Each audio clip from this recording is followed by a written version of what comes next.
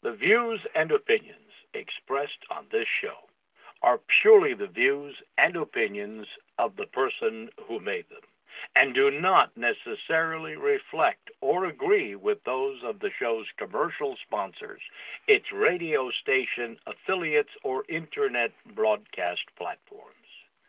As the restriction on our God-given right to free speech manifests itself throughout the world, we are inspired by Jesus Christ's immortal words, and ye shall know the truth, and the truth shall make you free. And we reserve the rights to all our words. Thank you, and now enjoy the show.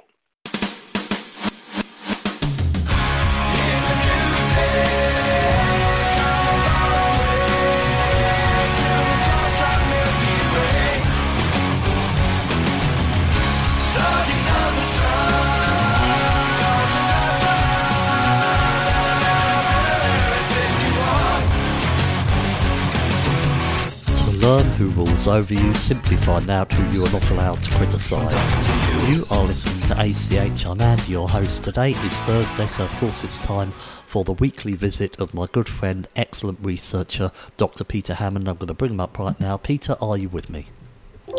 Yes, I am. Thank you very much, Andrew. Thank you, Peter. And again, folks, Peter has got a very interesting topic for us today, and it is the real story of the Armenian Genocide. So where would you like to start us off today with this topic, Peter? Most people probably don't even know about the Armenian Genocide, let alone of the Assyrian and Greek Christians, which took place at the same time in 1915 through to 1922. Even less people would probably be aware of why it took place. And what's intriguing is that this is very current right now, because the Christians in Armenia, the country of Armenia, which is a very, very small part. There was a time when what today is called Turkey was mostly Armenia. Armenia is one of the oldest countries in the world, and it's one of the first countries in history to have converted to Christianity. By the 2nd century, Armenia was an officially Christian kingdom, making it one of the oldest Christian nations in the world. And the Armenians, for most people to try and place, where's Armenia? Well, the country of Armenia is one of the independent republics that broke away from the Soviet Union in 1991. So Armenia is in the Caucasian Mountains between the Black Sea and the Caspian Sea.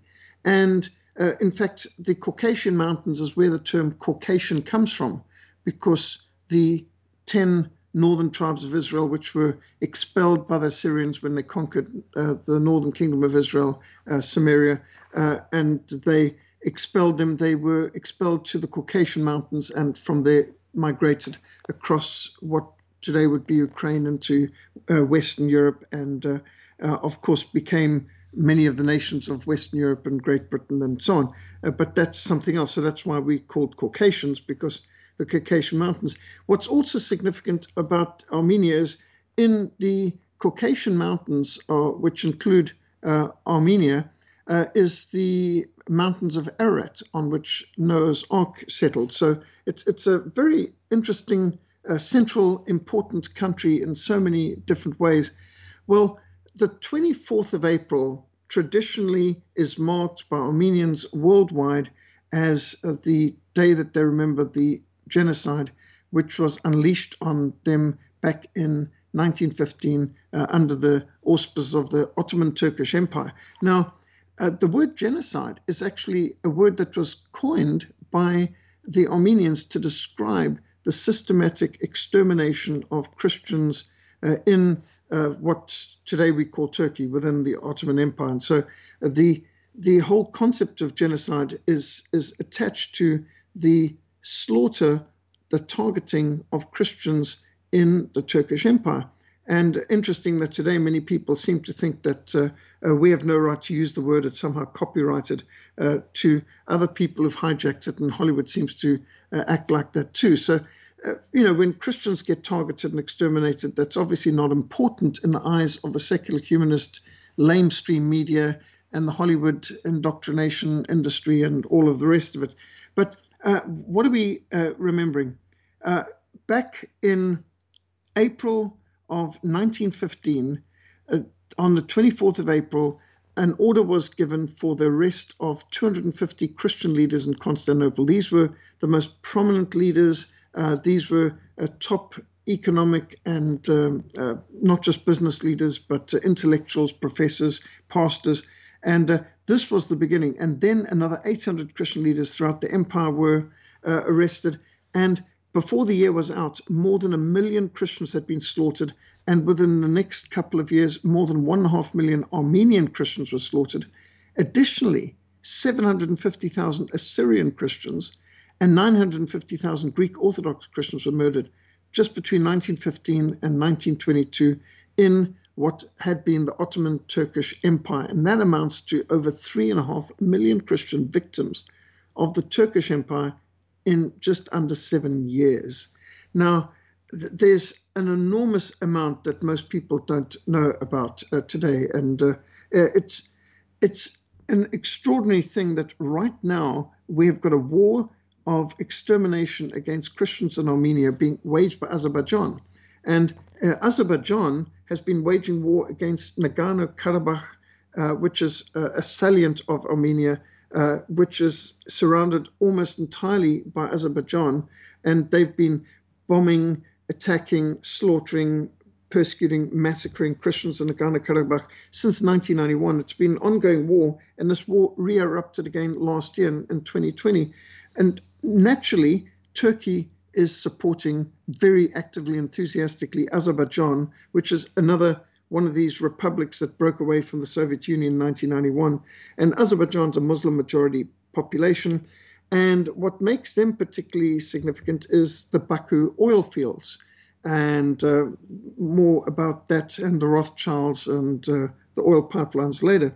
But right now, we have got a attempted war to wipe out the small remnant of Armenians who've survived. And the only reason they survived is because they weren't part of the Ottoman Turkish Empire. They were under what then was the Russian Empire, which later became the Soviet Union. And so the Armenian Christians are a small remnant of what was a massive, massive kingdom at one time, dominating. If you look up some of the maps of original Armenia, Armenia was colossal. It was something like 2/3 of what today would be called Turkey was independent kingdom of Armenia. So right now they're being targeted. And what's extraordinary is in this war, not only is Turkey waging a war against Armenia through their ally Azerbaijan, but incredibly, according to Stockholm International Peace Research Institute, last year, the state of Israel provided 2/3 of all armaments imported into Azerbaijan throughout 2020.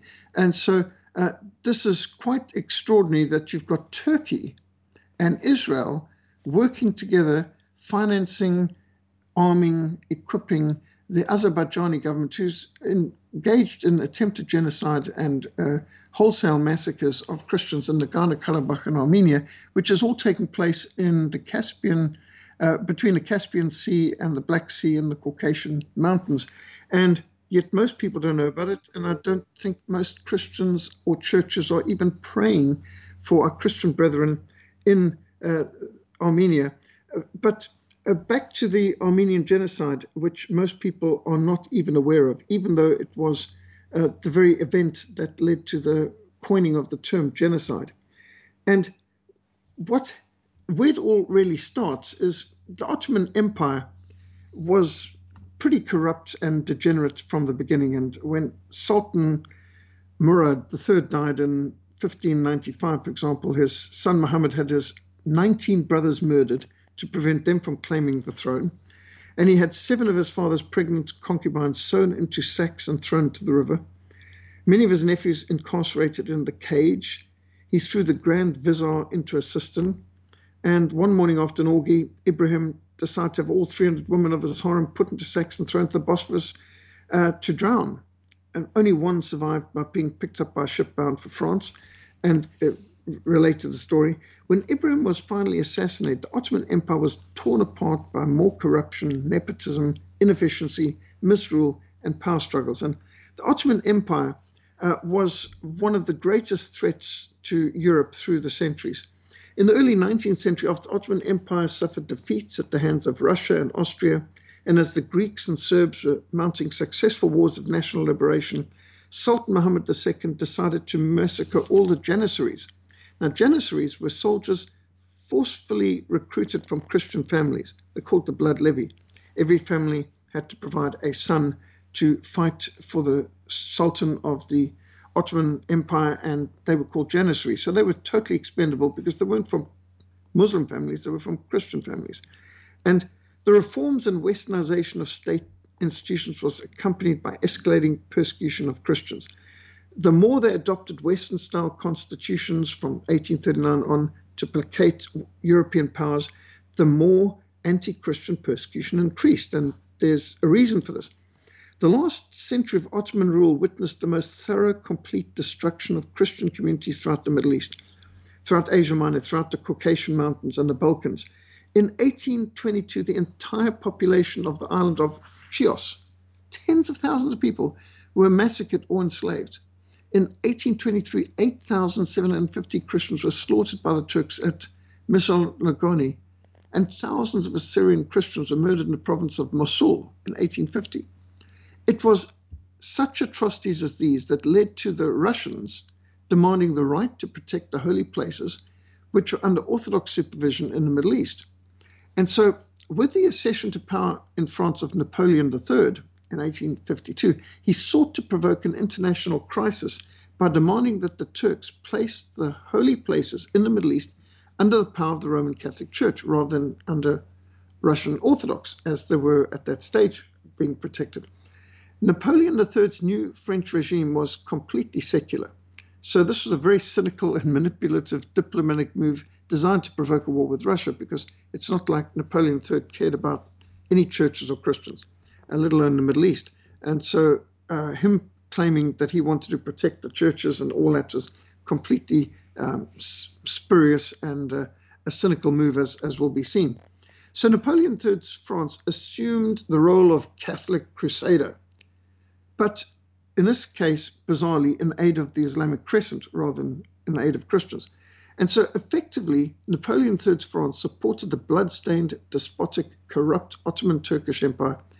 And this move led to soaking the continent in even more blood, the Crimean War, in which another 800,000 people died. Far more serious than actual loss in lives and limbs in that hideous war, the Crimean War, was that the British and French actions in the Crimean War actually extended the worthless existence of Turkish tyranny, who thereafter targeted the Christians who had previously been under the protection of Tsarist Russia.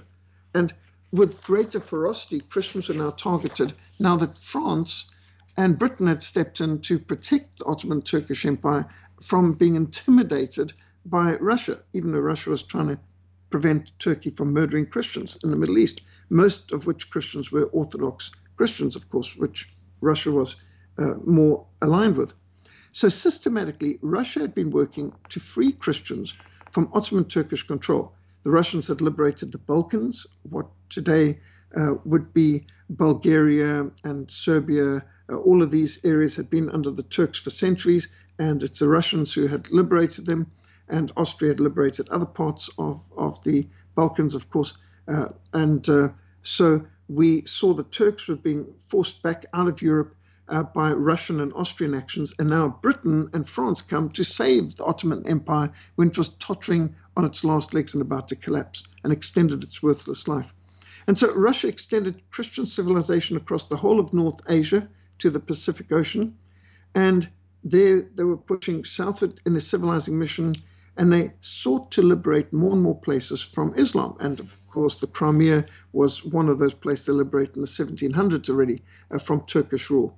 And they had the goal to liberate even the holy place of Palestine, which were then controlled by the Muslim Turks. If it had not been for the untimely intervention of Great Britain and France in the Crimean War, the Russians would have undoubtedly overrun the entire rotten, corrupt, crumbling edifice of the Turkish Empire and established Orthodox Christianity throughout the Middle East, which would have been an improvement on what happened in the last century. However, Britain dreaded the establishment of a Russian superpower stretching from the Arctic to the Indian Ocean. So To prevent Russia gaining ice-free ports for its navy, Britain became the protector and guarantor of the blood-stained Ottoman Turkish Empire. Turkey had been the greatest threat to the freedom of Europe throughout the centuries. The Turks had twice besieged Vienna in the very heart of Europe, 1526 and 1683.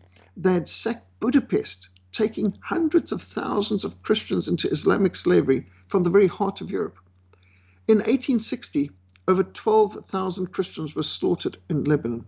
In 1876, 14,700 Bulgarians were murdered by the Turks. At the town of Batao, over 7,000 inhabitants, 5,000 of them Christians, they were put to death. But reports of these and other routine atrocities by the Ottoman Turks were generally suppressed by the British government of Prime Minister Benjamin Disraeli for political reasons. He saw it as more important to block Christian Russia's naval ambitions to secure an ice-free port by promoting an alliance of convenience with Muslim Turkey, with the Ottoman Empire. So 160-odd years ago, Western European powers interfered in the policies of Russia, invaded the Crimea, and as a result strengthened the hand of radical Islam. And instead of supporting civilization and advancing freedom, the Western powers' intervention in Crimea in the 1854 to 1856 Crimean War actually undermined freedom, actually retarded civilization, and unintentionally, I presume, led to even worse massacres of Christians in the extended life granted to the tyrannical Ottoman Empire. Now, Gladstone opposed the Turkophile policies, as he called them, of Disraeli, the British Prime Minister, in these words: "Disraeli is not such a Turk as I thought. What he hates is Christian liberty and reconstruction." And what Gladstone observed 140-odd years ago could easily be applied to the foreign policies of many Christian Western governments today. The Islamophilia, the love of Islam in the West, is not so much a love of the Turk, but a hatred of Christianity. Sergei Trifovic wrote in The Sword and the Prophet, the Western powers, the heirs of those who had looted Constantinople in the Crusades, who had refused help when the Turks were breaking through the walls of Constantinople with a cannon built by Hungarian Catholic, who forced the last emperors of the Byzantine Empire to forswear their Orthodox faith at the Council of Florence as the price of Western help that never came. Those same Western powers, and Great Britain in particular, actually supported the Turkish subjugation of Christian Europeans on the grounds that the Mohammedan Empire was a stabilizing force and a counterweight against Austria and Russia. The scandalous alliance with Turkey against Russia in the Crimean War reflected a pernicious frame of mind that has manifested itself more recently in the covert, overt, and de facto support of Western powers for the Muslim side in Bosnia, Kosovo, Macedonia, Chechnya, Cyprus, Sudan, East Timor, Kashmir. So this Holocaust of Christians in the Ottoman Turkish Empire is really the forgotten Holocaust, or the hidden Holocaust. The Turks slaughtered over 200,000 Armenian Christians in Bayazid in 1877, in Ashgurd in 1879, in Sashush in 1894, in Constantinople in 1896, in Adana in 1909, in Armenia 1895 to 1896. And in 1915, the Turks massacred over 1.5 million Christians, most of them Armenians, in the most extensive extermination of Christians ever launched up to that point. Passage to Ararat describes how along the road to Adana, Turkish women were given daggers to stab dying Armenians in order to gain credit in the eyes of Allah of having killed a Christian. In 1881, the Turks slaughtered the Christians in Alexandria. In 1915 to 1916, over 100,000 Maronite Christians in Lebanon and Syria were murdered. It's no wonder that the British Prime Minister Gladstone described the Turks as they were, upon the whole, from the Black Day when they first entered Europe, the one great anti-human specimen of humanity. Wherever they went, a broad line of blood marked their track behind them, and as far as their dominion reached, civilization disappeared from view. They represented everywhere government by force as opposed to government by law.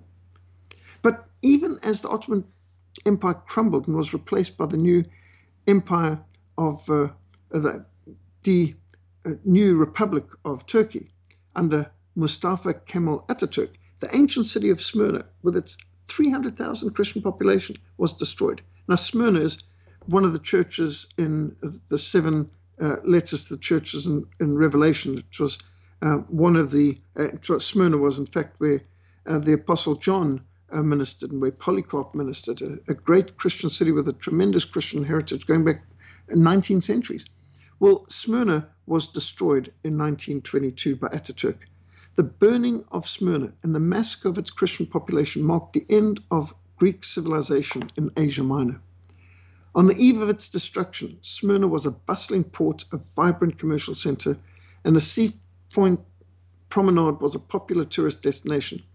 Well, on the 9th of September 1922, the Turkish mob, organized and mobilized by the Turkish army under the command of Mustafa Kemal, attacked the Greek Orthodox Metropolitan Chrysostomos, and the mob ripped out his eyes, dragged him by the beard, dragged him bleeding through the streets, beating and kicking him, and every now and then, when he had strength to do it, he'd raise his right hand and bless his persecutors, repeating, "Father, forgive them."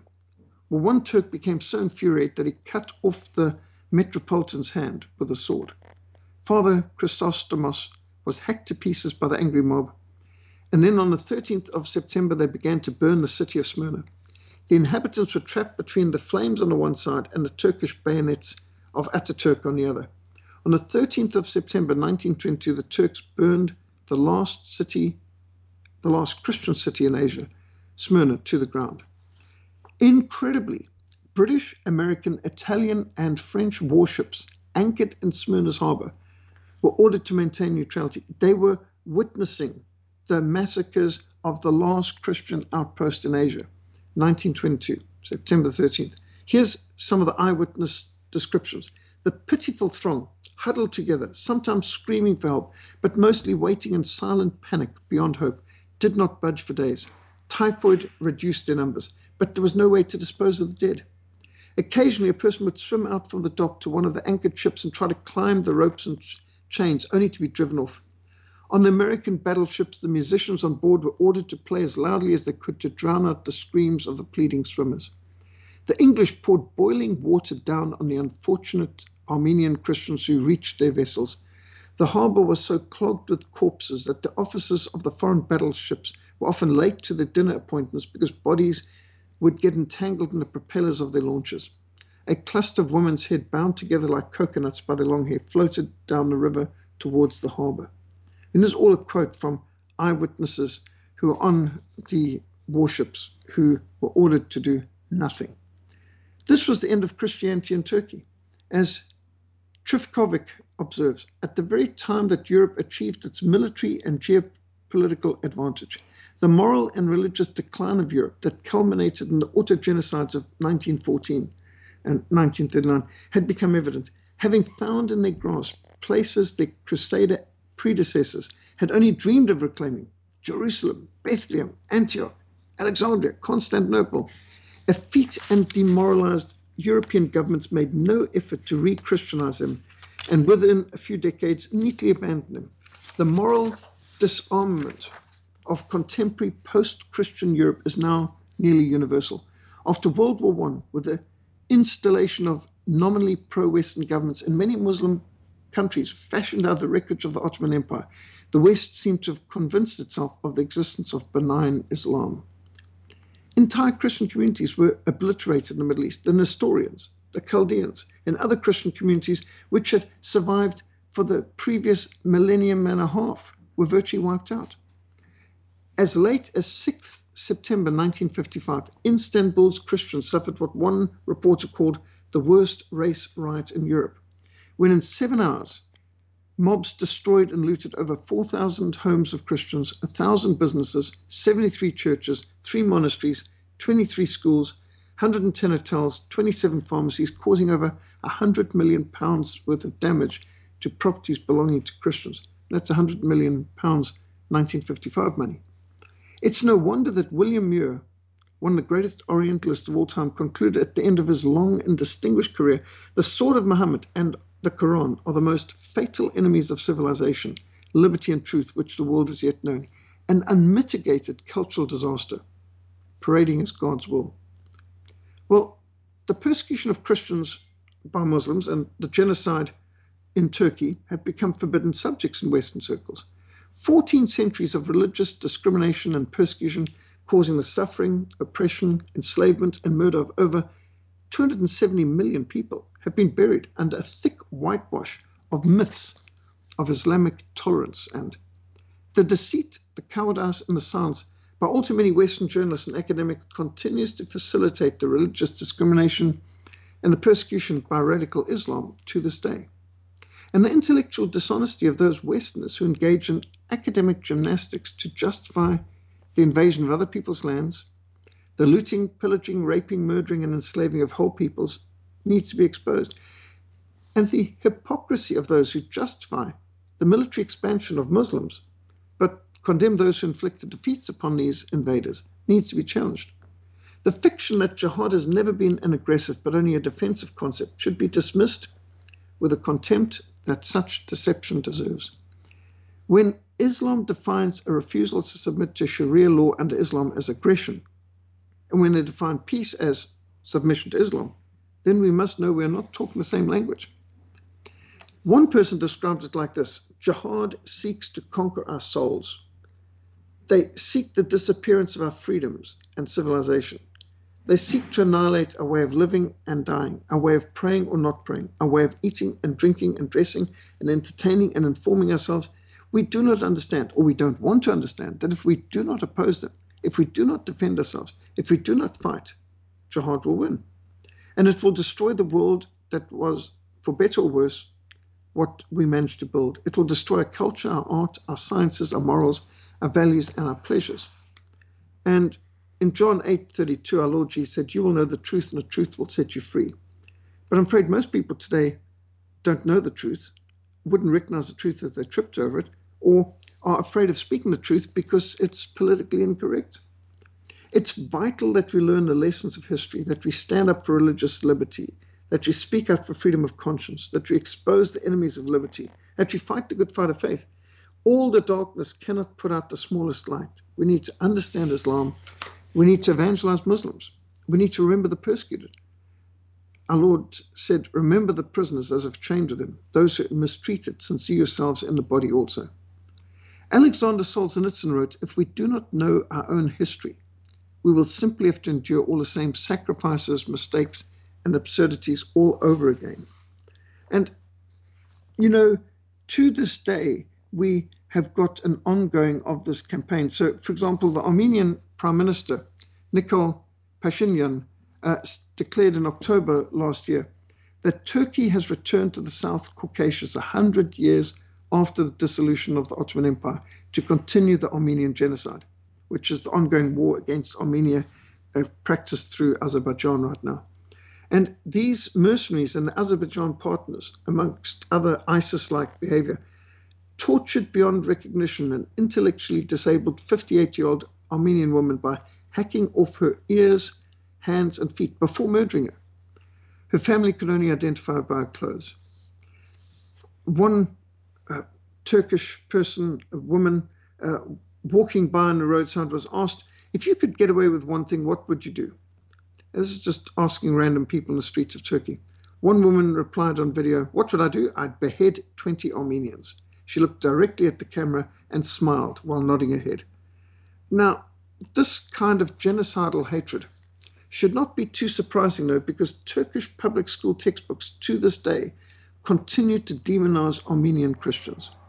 And those people who produce the media, who control the mass media, who continue to demonize Christians, who continue this confused divide and conquer, corrupt and conquer policy.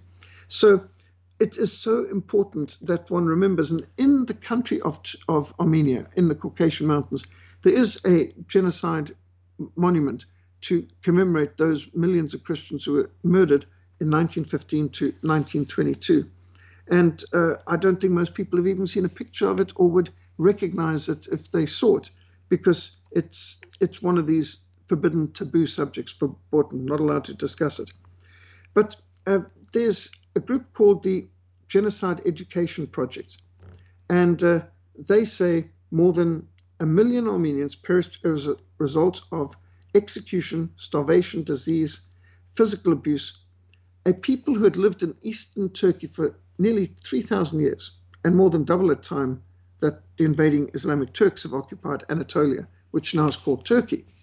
They lost the homeland, and they were profoundly decimated in the first genocide of the 20th century. At the beginning of 1915, there were over 2 million Armenians living in Turkey. Today, there are not even 60,000 left, not even 60,000 of a previous population of 2 million. There's a more polite term that they use today called ethnic cleansing. Well, Armenians have been ethnically cleansed from Turkey, what used to be the Kingdom of Armenia. Despite the vast amount of evidence pointing to the historical reality of the Armenian genocide, the eyewitness accounts, the official archives, the photographic evidence, the reports of diplomats, the testimony of survivors, there is ongoing denial of the Armenian genocide by successive regimes in Turkey. And not only has Turkey repeatedly denied culpability for the Armenian genocide, it is continually involved in reigniting it, most recently by helping the Azerbaijanis wage war on Armenia in the context of the Nagorno-Karabakh dispute, which has erupted into armed conflict just towards the end of last year again, freshly. So why has Turkey returned to the South Caucasus 100 years after the dissolution of the Ottoman Empire to continue the Armenian genocide? And what we see right now is all kinds of jihadist groups being encouraged by France, by the policies of Britain, by the policies of the EU. Continually, the anti-Christian bias and the anti-Christian prejudice and the desire to create more, pardon me,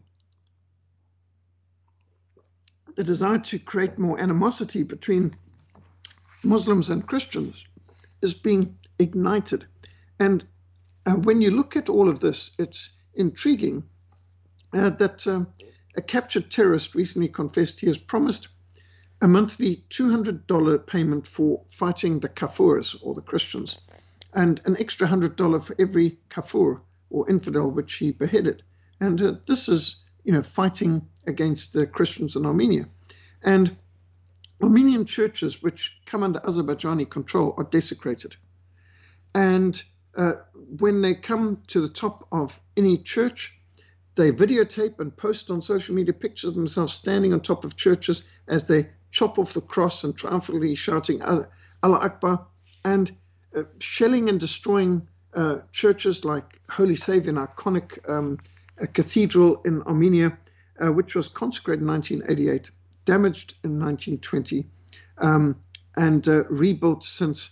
And they filmed themselves shelling this cathedral and posting it on social media.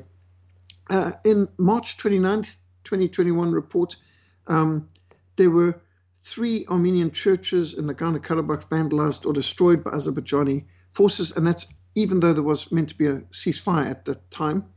And they have video footage of themselves entering these Christian places of worship, laughing, mocking, kicking, defacing Christian items inside it, including a fresco of the Lord's Supper. Turkey's flags have appeared on Azerbaijan servicemen's uniform, showing Erdogan's government's involvement. And when approached, some of these Muslim people approached by journalists have been told, now let's enter their church where I will perform namaz. Namaz is a reference to Muslim prayers where they go and pray inside a church and declare it now to be a mosque. And there's all kinds of statements. Here's one statement from Arman Tatayan. The president of Azerbaijan and his country's authorities have been implementing a policy of hatred, enmity, ethnic cleansing, and genocide against Armenia. And citizens of Armenia and the Armenian people have been targeted for years. The Turkish authorities have done the same and openly encouraged this policy. And so Azerbaijan's president has said that the younger generation has grown up with hatred towards the enemy, by which he means Armenians. And he said this proudly in a positive statement. And hatred is often a precursor to genocide. And the way how you will see on social media Turkish people in Azerbaijan ranting against how all Armenian Christians are dogs and should be slaughtered. What is an Armenian doing in my country? Either the state must expel him or we will kill him. Why do we let them live? We will slaughter them when the time comes. This is Turkish soil. How can we, Ottoman grandchildren, how can we, the people of Turkey, have honor and dignity? Allah must cut off the heads of the Armenians in Turkey. It is dishonorable for anyone to meet and not kill an Armenian. If we're human, let us do this. Let us do this for Allah. Everyone listening, if you love Allah, please spread this video of me to everyone. And these are posts on social media. And much of this genocidal hatred is being fueled by the mass media in Turkey. So as we think of what happened, and it's hideous. Anyone who wants to see my video on the Armenian genocide will see pictures of, for example, Christian women crucified, literally, 1915.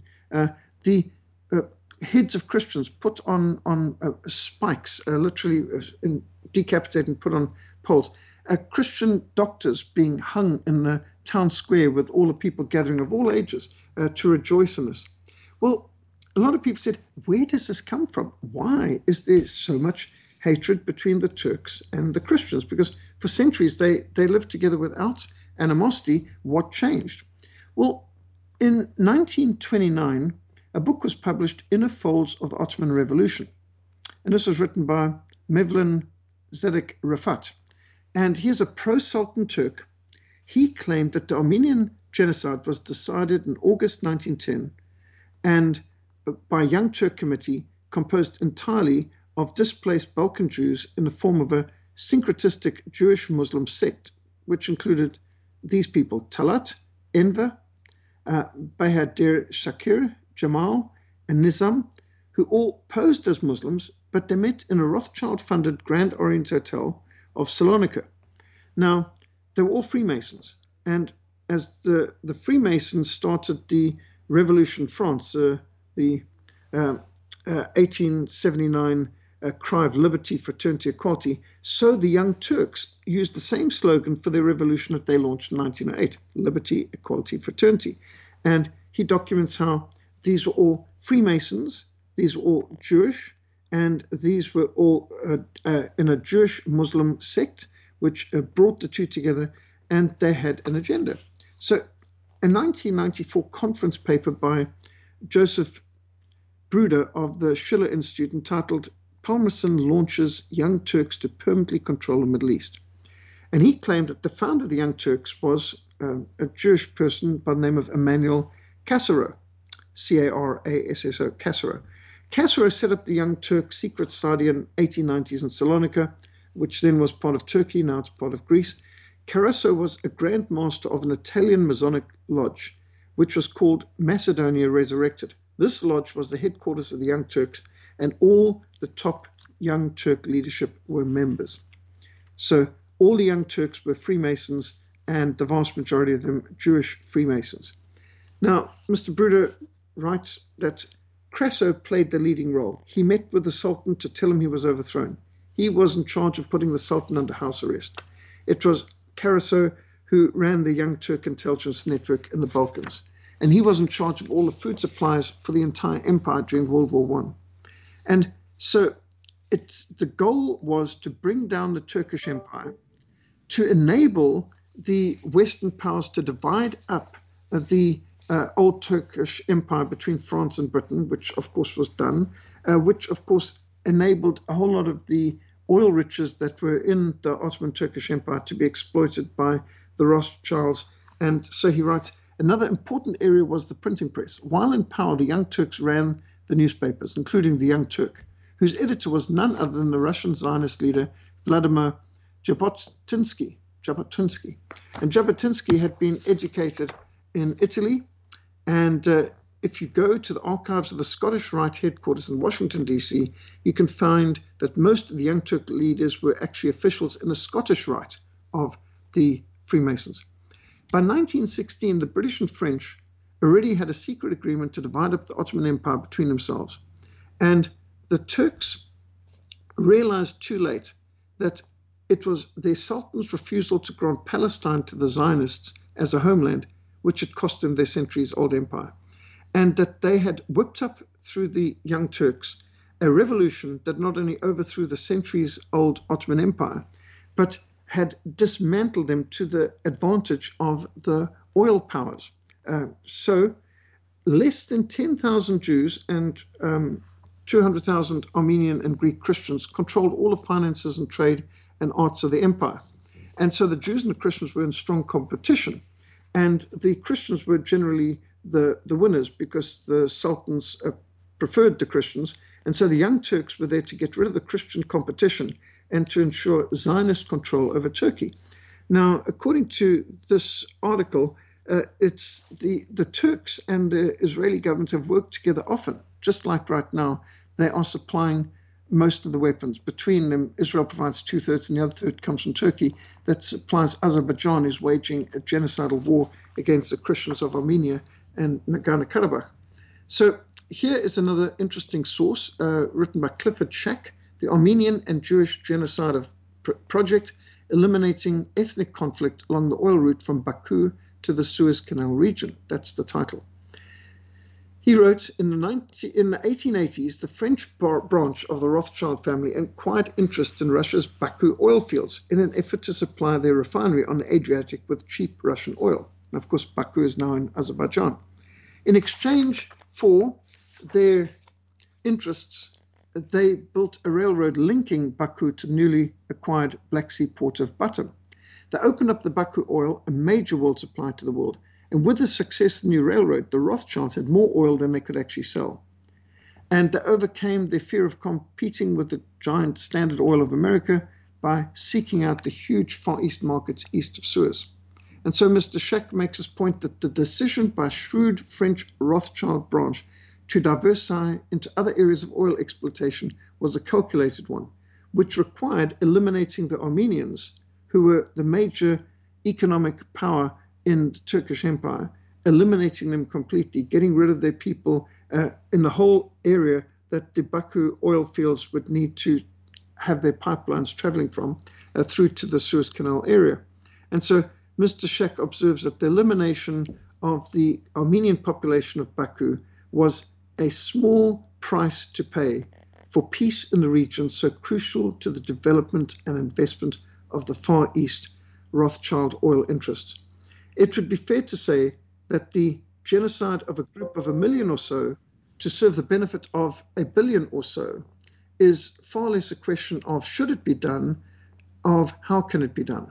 And so, as not to reveal any plausible motive which would link the actual planners to the genocide, the scheme involved a proxy party, namely the Muslim Turks and Kurds and Azerbaijanis, who were manipulated through layers of influence, providing sufficient cover for the planners. And hence the Young Turks step into this. So that's just some of the why and the behind the scenes of the Armenian genocide. When you think of the devastation done to Christian civilization in its heartland, remember the gospel was planted in the Middle East. It started in the Middle East. And there was a time when Syria, Damascus, and Antioch, these were the centers of Christian missionary effort for centuries. And when you think of the vast Christian influences, for over 1,000 years, what today we call Turkey was the Eastern Empire, the Byzantine Empire, the Christian Empire, and Greek civilization predominating, and the vast influence of the Kingdom of Armenia as a powerful Christian empire since the 2nd century. What we are seeing today is the ashes and ruins of millenniums of Christian civilization in the Middle East, and the Western role being played in this, meaning by the French and British governments, by the Rothschild Institutes, by the Young Turks, all of these different groups, the links involving treachery of people who came from what you would have thought were Christian countries, in assisting in the anti-Christian genocide of Christian peoples like the Armenians and the Assyrians and the Greek Orthodox. It's a crime that needs to be known, it needs to be exposed, it needs to be remembered out of honor and memory of the martyrs, but also we need to learn, because as Jesus said, if they hate you, they hated me first. And this is the thing. What we're dealing with is a very anti-Christian conspiratorial force who are working continually to corrupt and conquer and to confuse, divide and conquer. Back to you, Andrew. Thank you so much, Peter. I mean, all the information, all the dates and everything you got there, that was a fascinating presentation. Have you got any idea how long that took you to put together? Been a several-month project, yes.